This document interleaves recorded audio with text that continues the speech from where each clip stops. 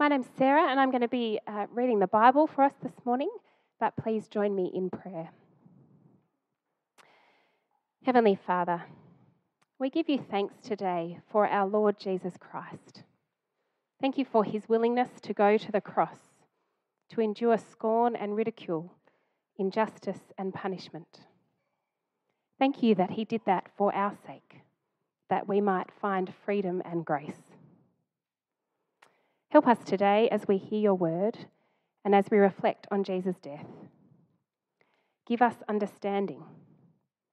Convict us of our sin where we need it. And grow our gratitude and appreciation of what you have done for us in Christ. Enable us to see the cross more clearly and to respond rightly. Amen. We're reading Luke chapter 23, verses 1 to 49. Which is an account of what happened on the day that Jesus was crucified. We're picking it up at a point where Jesus has already been arrested and has faced trial under the Jewish authorities, and he's being taken now off to Pilate. Luke chapter 23. Then the whole assembly rose and led him off to Pilate. And they began to accuse him, saying, "We have found this man subverting our nation. He opposes payment of taxes to Caesar and claims to be Messiah, a king."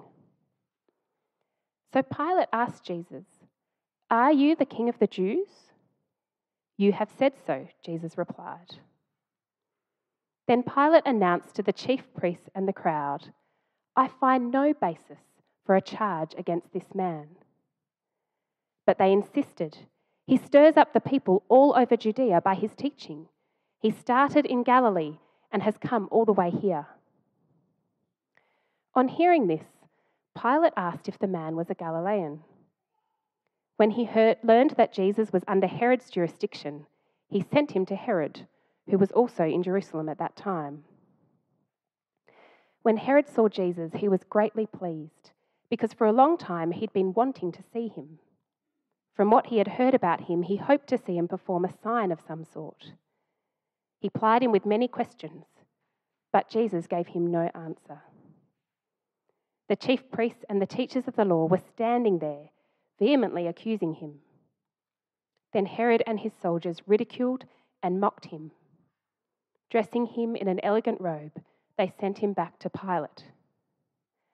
That day, Herod and Pilate became friends. Before this, they'd been enemies. Pilate called together the chief priests, the rulers, and the people, and said to them, "You brought me this man as one who is inciting the people to rebellion. I have examined him in your presence and have found no basis for your charges against him. Neither has Herod, for he sent him back to us. As you can see, he's done nothing to deserve death. Therefore, I will punish him and then release him." But the whole crowd shouted, "Away with this man! Release Barabbas to us!" Barabbas had been thrown into prison for an insurrection in the city and for murder. Wanting to release Jesus, Pilate appealed to them again, but they kept shouting, "Crucify him! Crucify him!" For the third time he spoke to them.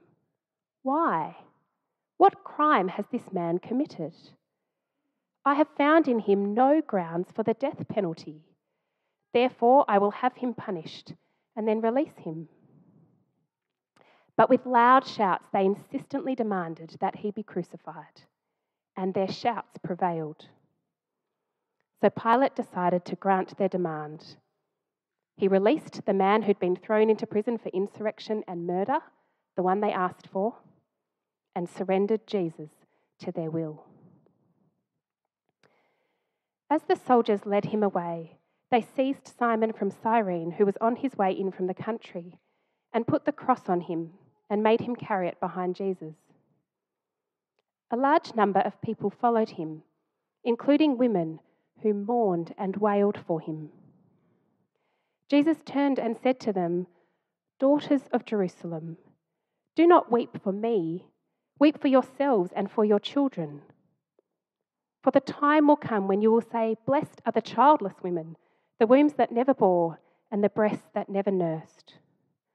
Then they will say to the mountains, 'Fall on us,' and to the hills, 'Cover us.' For if people do these things when the tree is green, what will happen when it is dry?"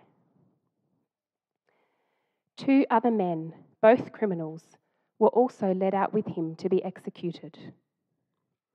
When they came to the place called the Skull, they crucified him there, along with the criminals, one on his right, the other on his left. Jesus said, "Father, forgive them, for they do not know what they are doing." And they divided up his clothes by casting lots. The people stood watching, and the rulers even sneered at him. They said, "He saved others. Let him save himself if he is God's Messiah, the chosen one." The soldiers also came up and mocked him. They offered him wine vinegar and said, "If you are the king of the Jews, save yourself." There was a written notice above him, which read, "This is the King of the Jews." One of the criminals who hung there hurled insults at him. "Aren't you the Messiah? Save yourself and us." But the other criminal rebuked him. "Don't you fear God," he said, "since you are under the same sentence? We are punished justly, for we are getting what our deeds deserve. But this man has done nothing wrong." Then he said, "Jesus, remember me when you come into your kingdom." Jesus answered him, "Truly I tell you, today you will be with me in paradise." It was now about noon, and darkness came over the whole land until 3 in the afternoon, for the sun stopped shining. And the curtain of the temple was torn in 2. Jesus called out with a loud voice, "Father, into your hands I commit my spirit." When he had said this, he breathed his last. The centurion, seeing what had happened, praised God and said, "Surely this was a righteous man." When all the people who had gathered to witness this sight saw what took place, they beat their breasts and went away. But all those who knew him, including the women who had followed him from Galilee, stood at a distance, watching these things. This is the word of the Lord. Good morning, everyone. So if you don't know me, I'm Roy. I work here at church along with Matt and Mitch and Steph. And if you know Matt and I at all, you probably will have noticed that we're very different. But we recently discovered a shared interest. We discovered that we are both quite partial to a good Jason Statham movie. Now, some of the less cultured among you may be of the opinion that Jason's movies are predictable and they always end the same. But steady on, couldn't we accuse the gospel writers of the same thing? Isn't chapter 23 of Luke the same tired old Easter story we've all heard before? Well, yes and no. Because like a quality Jason Statham movie can only be appreciated for the masterpiece that it is if you watch attentively and pick up on all the ways that it's different from his other movies, so too, bear with me, so too Luke's account of the crucifixion is able to be appreciated and understood best if you pay attention to its unique distinctives. So what I want us to notice this Good Friday is the unique way that Luke structures his account of the crucifixion. Luke repeatedly layers 2 elements of gospel truth, one on top of the other, as he draws attention to the things that he wants to emphasize. Now, I've never baked a cake in my life, but I have eaten many a cake. And I noticed that a good cake consists of multiple layers which kind of contrast and complement each other. And the reason that bakers do this is because the contrast between the layers, it draws the attention of the palate to the different tastes and textures. As you bite into a classic chocolate cake, the rich chocolatey flavour of the base is interrupted by the sweet vanilla icing. The clean, smooth icing cuts through the deep, intense richness of the chocolate, so you can appreciate the flavour of each layer more than if you kind of deconstructed it and ate each part separately. And what we're going to see today is the two layers Luke uses to structure his account of the crucifixion of Jesus. These two layers weave together, drawing attention to one another like the layers of a carefully constructed cake. So we've got 2 points today, but they kind of alternate back and forth. Our 2 points, or layers, are 1, the sin of mankind, and 2, the innocence of Jesus. So our first layer, the base, if you will, is the sin of those who accuse Jesus. Verse 2, they began to accuse him, saying, "We have found this man subverting our nation. He opposed payment of taxes to Caesar and claims to be Messiah, a king." Now, this first layer is thick and dark, not with delicious chocolate, but with the darkness of lies. In this first layer, the accusers combine outright lie with truth and half-truth, making it a corrupt and confounding base of slander. Here, Jesus is effectively accused of challenging the power of Rome, despite never having made any kind of grab for worldly power in his life. The next layer, which contrasts the darkness of these lies, is the announcement of the innocence of Jesus by the Roman governor Pontius Pilate. Verse 4, Pilate announces, "I find no basis for the charge against this man." So there's our second point, our second layer, the innocence of Jesus.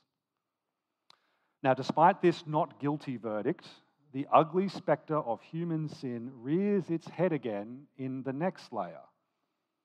In verse 5, the people reject the verdict of Pilate and double down on their lies against Jesus.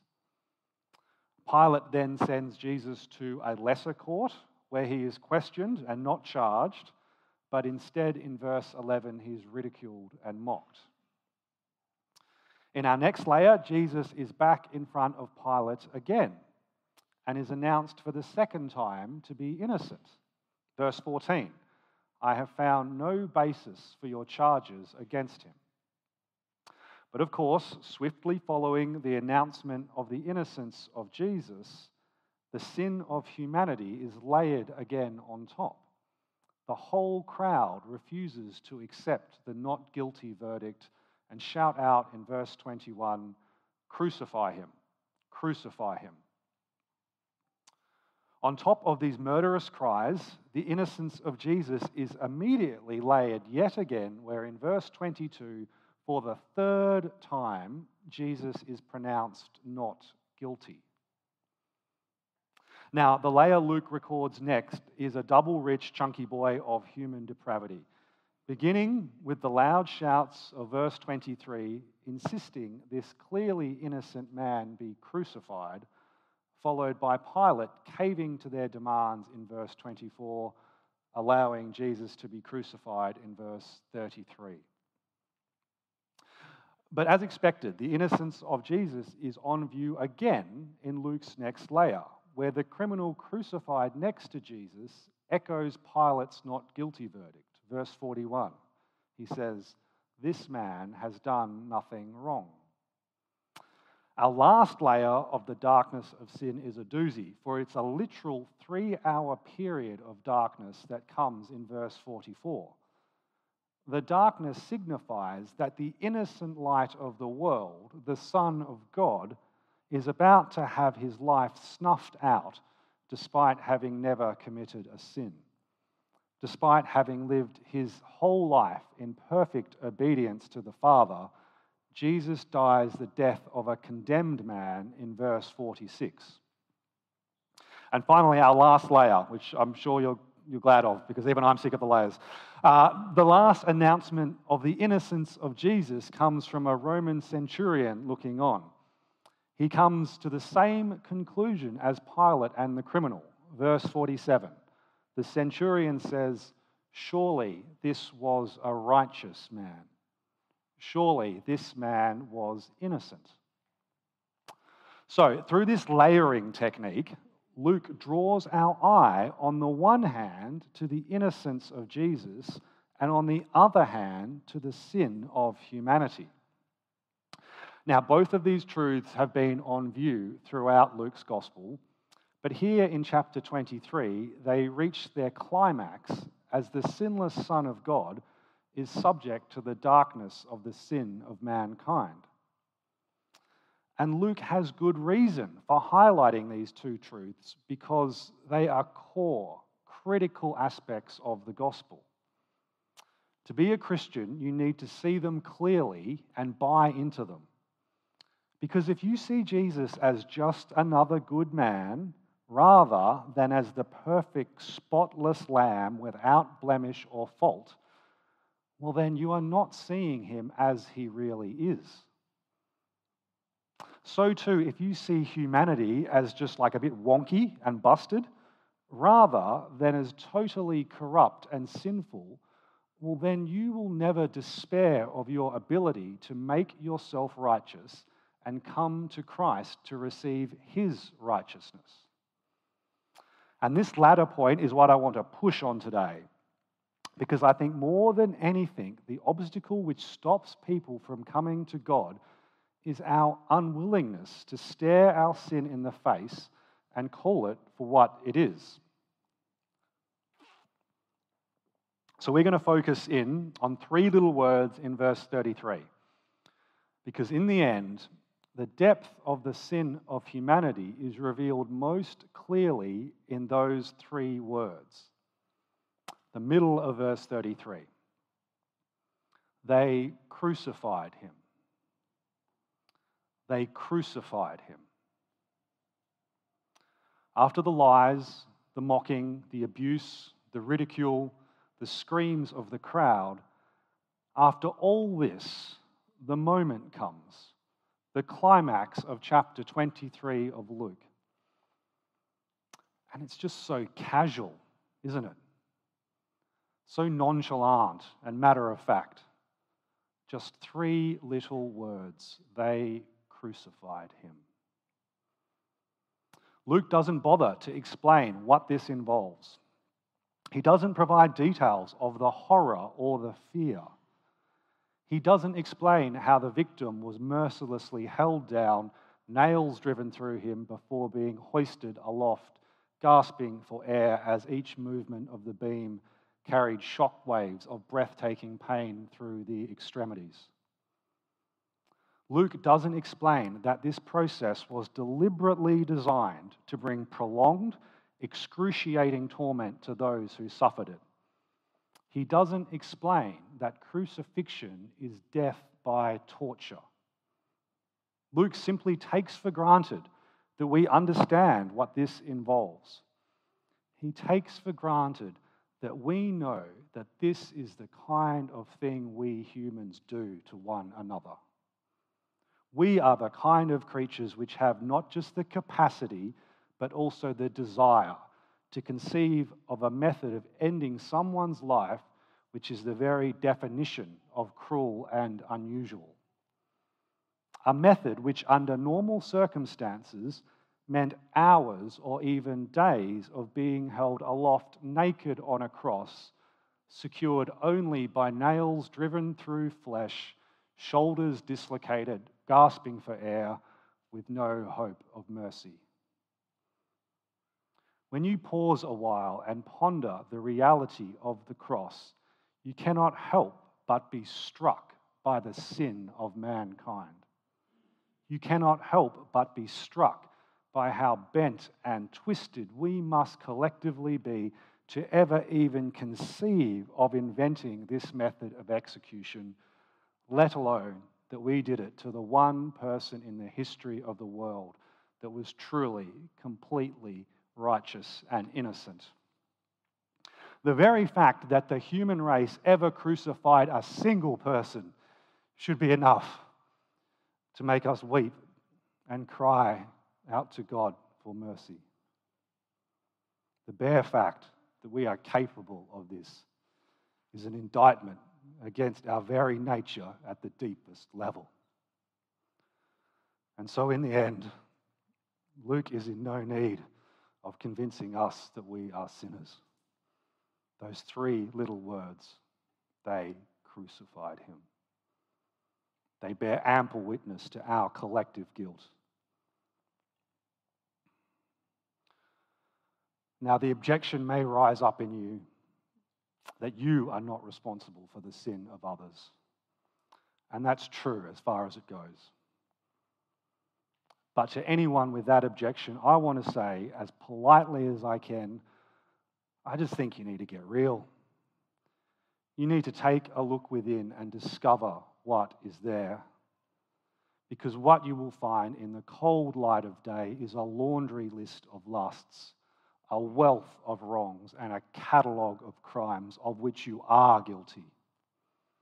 Sure, the crucifixion of Jesus may not be one of them, but there is plenty for which your conscience should accuse you. Besides, it's not all about you anyway.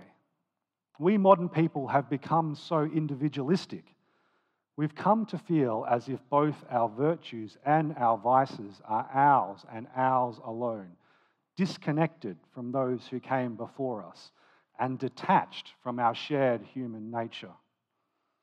We tend to think that our sins, if we admit them, are our responsibility alone. And so the sins of Pilate, of the soldiers, and of the crowd, well, they're nothing to do with us.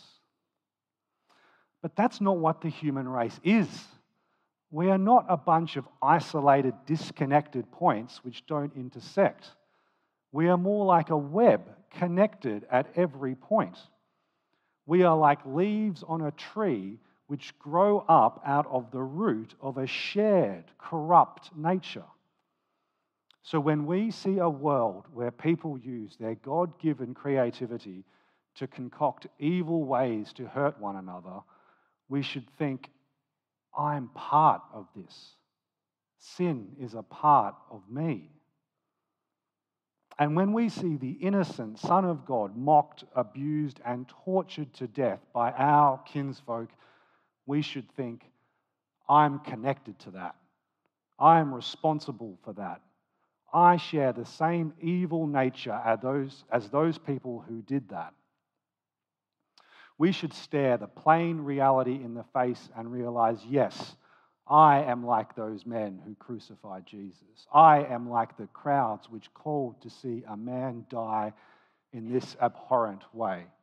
I am like Pilate who handed an innocent man over to death.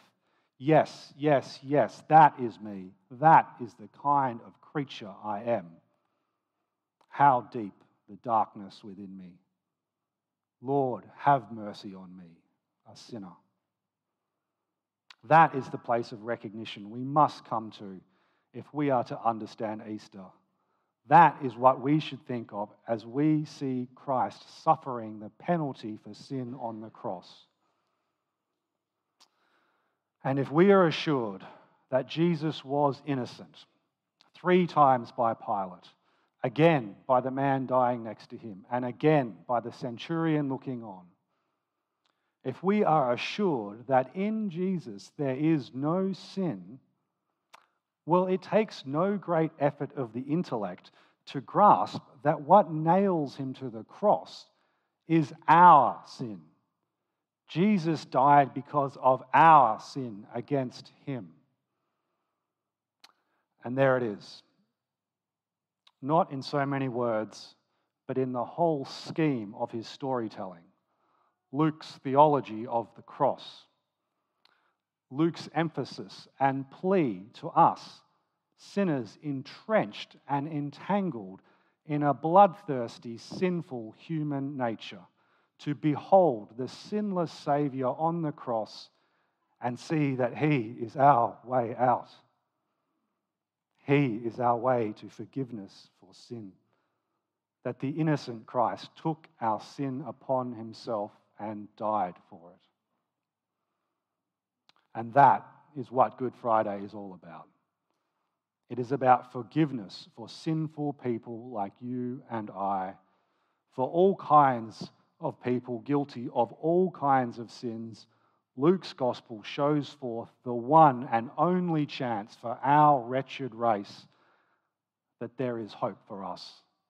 Because 2,000 Easters ago, the innocent Son of God was nailed to a cross in our place. Amen.